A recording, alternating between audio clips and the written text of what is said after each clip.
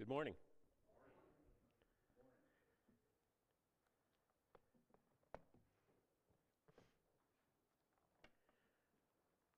Turning your Bibles to James chapter 5, please. We'll be looking at the second half. Last week we did the first portion, which is 1 through 6, and today we'll do 7 through 20 of chapter 5 of James. Let's have a word of prayer, please. Thank you, Father, for your word that you've provided for us. We pray, Father, that your Holy Spirit would speak into the hearts of your people. We love you. We love your Son, Jesus. We thank you for the Holy Spirit that lives within us.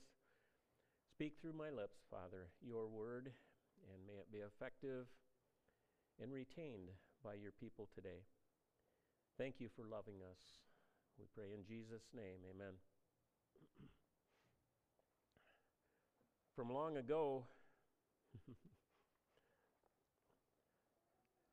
the older I get, the more I can say that. Long ago, I'm a visual learner. Audible, visual, yes. So when I read this, just a little bit before I get going, visualize. One day up the road in the future, the trumpet will sound for his coming. One day the skies with his glories will shine. Wonderful day, my beloved one, bringing. My Savior, Jesus, is mine. Yeah. Living, he loved me. Dying, he saved me. Buried, he carried my sins far away. Rising, he justified freely forever. He's coming, oh glorious day. I can see that one coming, I'm visualizing. Okay, starting in James chapter 5, verse 7. And this I'm reading from the New King James. Therefore be patient, brethren, until the coming of the Lord. See how the farmer waits for the precious fruit of the earth, waiting patiently for it until it receives the early and latter rains. You also be patient and establish your hearts, for the coming of the Lord is at hand. Do not grumble against one another, brethren, lest you be condemned. Behold, the judge is standing at the door. My brethren, take the prophets who spoke in the name of the Lord as an example of the suffering and patience. Indeed, we count them blessed who endure.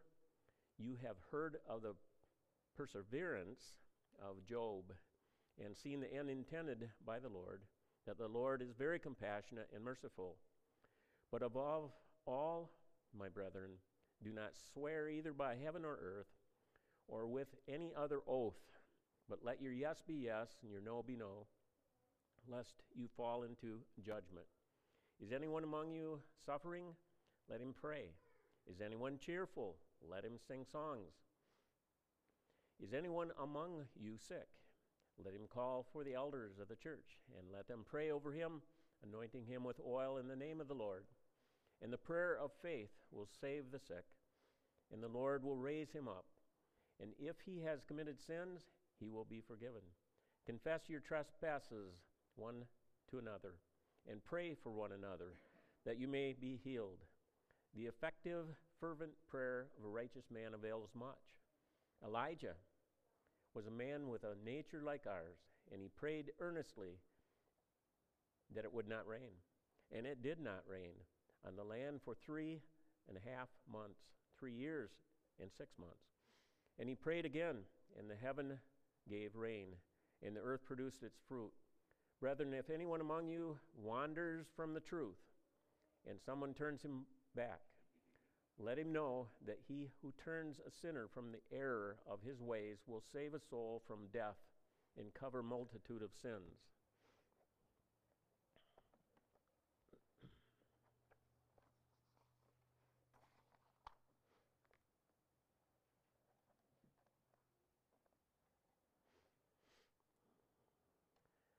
just a little bit of rehash from last week.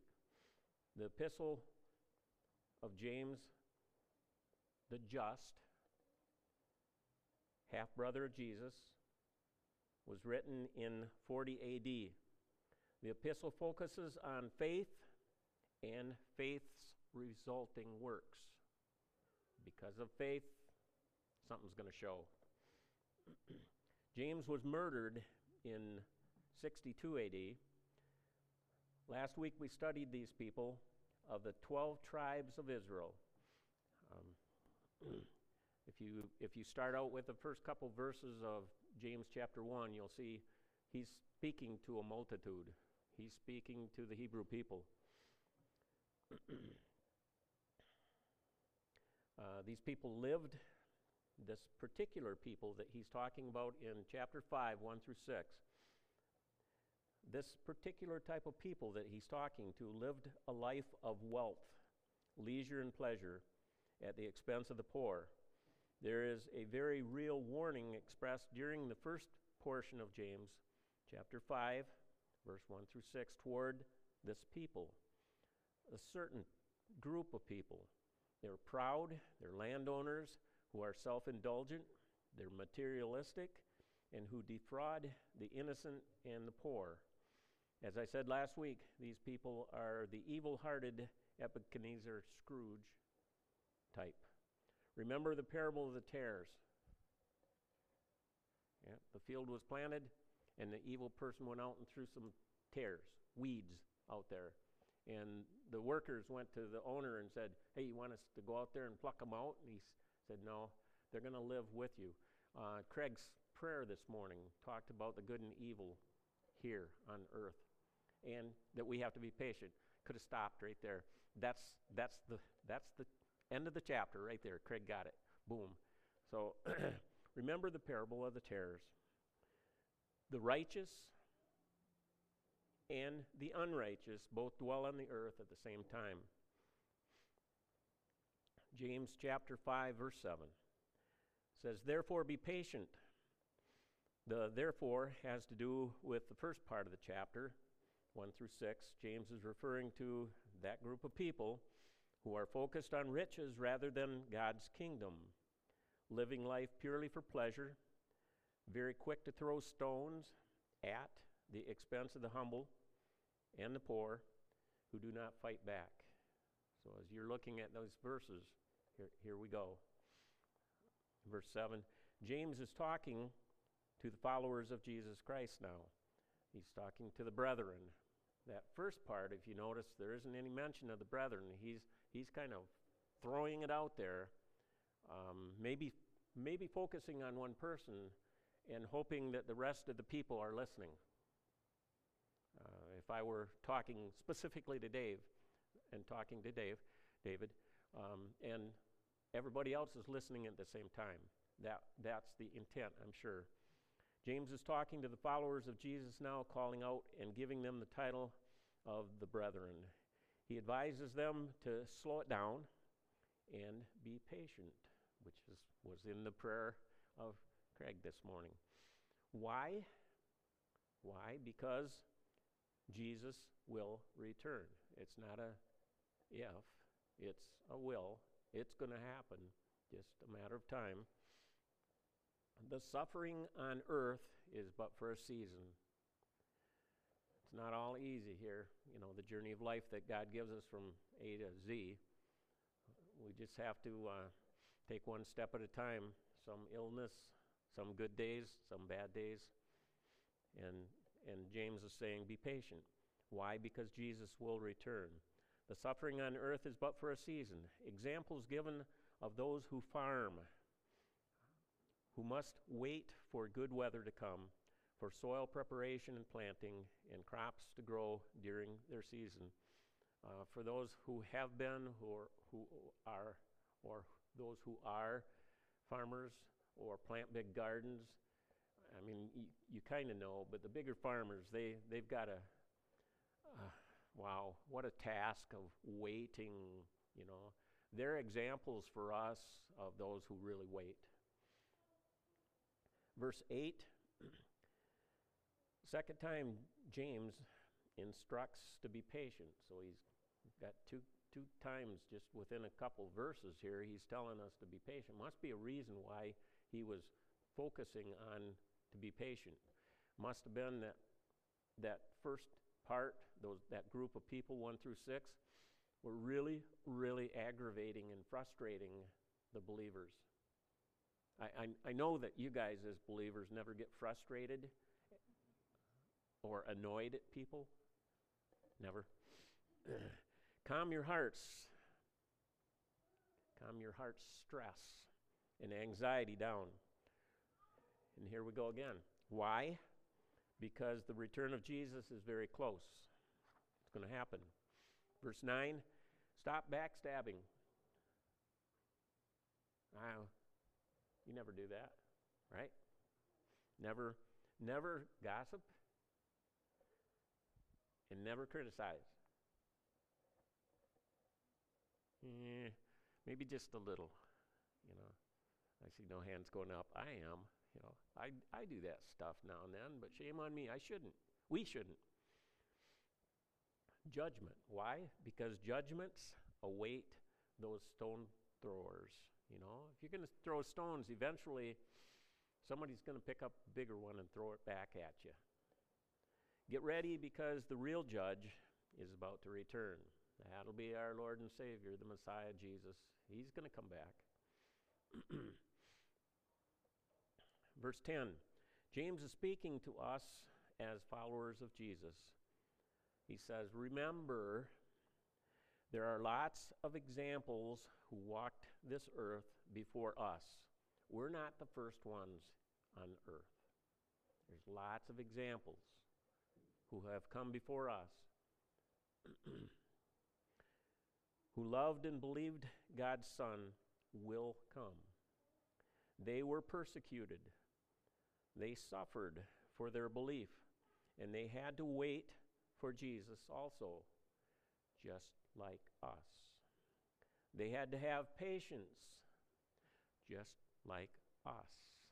We're there too, following along right behind them. Children, look. Now, children, I say as believers in Christ, the children of God. Look with awe at men who did not give up.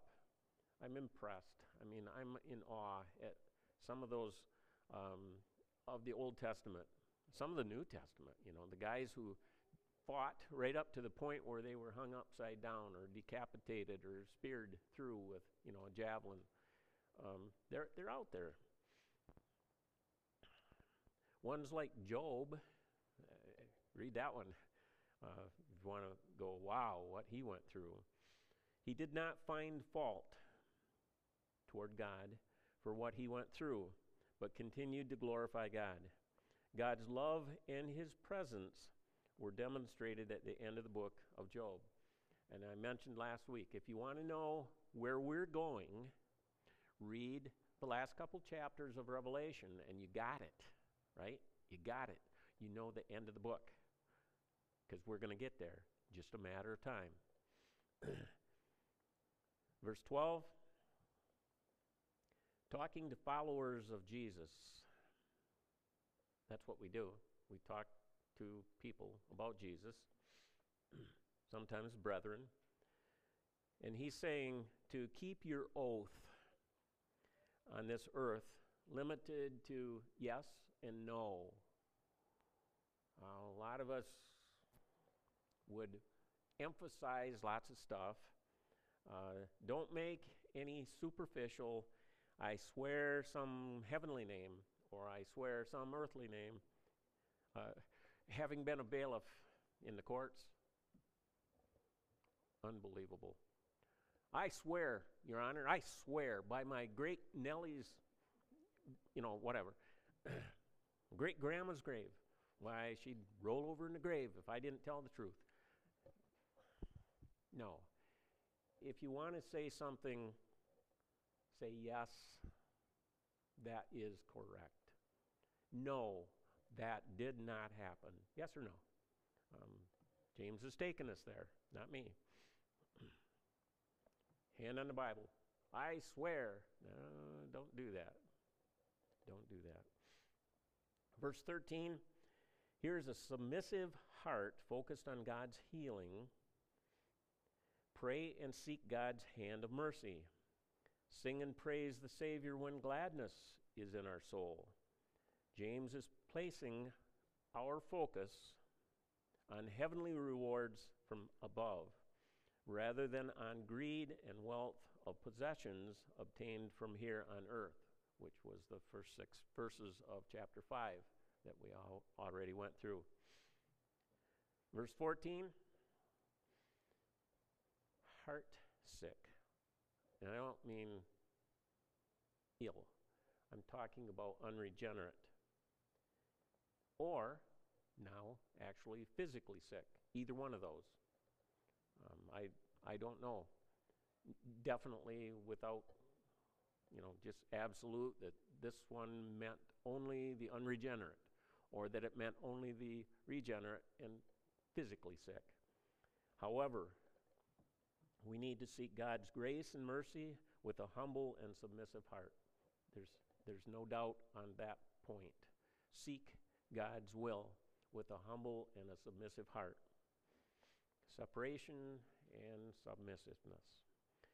Because of God's blessings, verse 15, because of God's blessings of grace and mercy after seeking God in prayer, because of our faith that God has given to us. And there's a quick inserted verse right there in James chapter 1, verse 6. But let him who asks, ask in faith with no doubting. For he who doubts is like a wave of the sea. Bruce? The sea. He's a Navy man back there. Driven and tossed by the wind, God forgives and saves the unregenerate, and he heals the physically sick. God does it. God saves the unborn again people, and he saves us who are sick or have been sick physically. Verse 16 talks about the stumbling hurdles of life, and suggests that you talk about them with your brothers and sisters in Christ, and pray for your brothers and sisters in Christ, because we all have difficulties. We all share the same pathway. That God will give them deliverance from sin and physical illness. God's word in verse 16, there's a big highlighted one. Take a yellow or a red underline or yellow highlighter. God's word right here tells us that our prayer to God really does make a difference. It matters. If ever you want to hang on to a verse, hang on to that one right there. You think it doesn't matter? You think, I'm not going to pray. I haven't prayed in, I can't remember. You should have prayer on your heart, on your lips all the time. All the time. Praying for your day, praying for the other people's day, praying for your brothers and sisters who are ill or having a hard day. Keep on praying. An example of answered prayer in the Old Testament, verse 17, is the prophet Elijah. Wow, there's some really, really visual pictures that I have painted on Elijah. Unbelievable. Elijah battled evil and corruption. He warred with people who worshiped other gods. He stood up to them pretty much all the time, which I'm glad, there's usually he stood up to everybody except for Jezebel. He ran, right? He ran, ended up in a cave, hiding, and the angel talked to him. But what he did prior to that was he killed 400 prophets of Baal with a sword. That's visual. Wow. That's a war right there, a one-man war. And he resisted King Ahab and his evil wife, Jezebel. Verse 18. And then he prayed. in prayer, he said, I'm sure I'm going to do something that is going to make them stand up and notice. So God, through Elijah, stopped the rain. He prayed that it wouldn't rain. And it didn't rain. It stopped for 3.5 years. God heard Elijah's prayer. And eventually down the road, when Elijah asked for rain again in prayer, God heard his prayer again, and the rains came. Not because of Elijah, but because of God. It worked. Verse 19, James is specifically speaking to the followers of Christ Jesus. Brethren, he emphasizes it again. He's speaking to us. Speak the truth. When? To everyone. That means the regenerate and unregenerate, your brothers and sisters in Christ, and to those who are not believers. Don't wimp out. Don't say, well, I'm embarrassed. Don't do it. You preach Christ. Preach the truth. We know what the truth is. We know what the gospel is. We know the gospel is the good news. The good news is the truth. And when you preach the good news, the purpose in verse 19 is to turn them from death. Turn them around. Verse 20, remember the truth is what turns a sinner from hell eternal. The truth is the good news. The truth is that Jesus saves. The good news of Jesus saves. The blood of Calvary covers our wretched sin. If it were not for Jesus, we would all, brethren, be doomed. Now that's visual. That's not a good thing to visualize. In the book of John, Gospel of John, chapter 14, which is a little portion that seems like it was always, I worked at the funeral home for 9 years, and it seemed like every pastor, not everyone, just a lot of them, would always go here. There's a good reason, because they're proclaiming the truth. They're talking the truth. John chapter 14, that was just prior to the betrayal of Jesus. Well, they were still in the upper room, and this is the way that I mentioned a minute ago. If I was speaking to David, you're all hearing me, even though I was speaking to David. Here, Jesus is speaking to Simon Peter. Eye contact, at least. Everybody else is hearing. And he says, let not your hearts be troubled. You believe in God, believe also in me. In my Father's house are many mansions or rooms. If it were not so, I would have told you. I go to prepare a place for you, for us. And if I go and prepare a place for you, I will come again and receive you to myself, that where I am, there you may be also. And where I go, you know. And that created a question. Whoa, wait a minute here. You're talking to me, but I haven't got a clue where you're going. Thomas said it. Lord, we do not know where you are going, and how can we know the way? Perfect opportunity, right? We all know what Jesus said. Here's the truth. Here's the gospel. Jesus said, I am the way. If I was a pulpit pounding preacher up here, I'd be pounding right now. Jesus said, I am the way. Get it into the effectiveness of our soul and the truth. Here it is. I'm not only the way, but I am the truth and the life. If you want to have the way, the truth, and the life, it's all through Jesus Christ. Jesus said to him, there it is, no one comes to the Father except through me. Very exclusive way. There's no other way. Not going to climb up a ladder. You're not going to find Jacob's ladder. Try to climb it. Not going to happen. You're not going to pay your way into heaven. You're not going to pay somebody else to say prayers for you. Doesn't matter. It's very exclusive. It's Jesus is the power of God unto salvation. Jesus.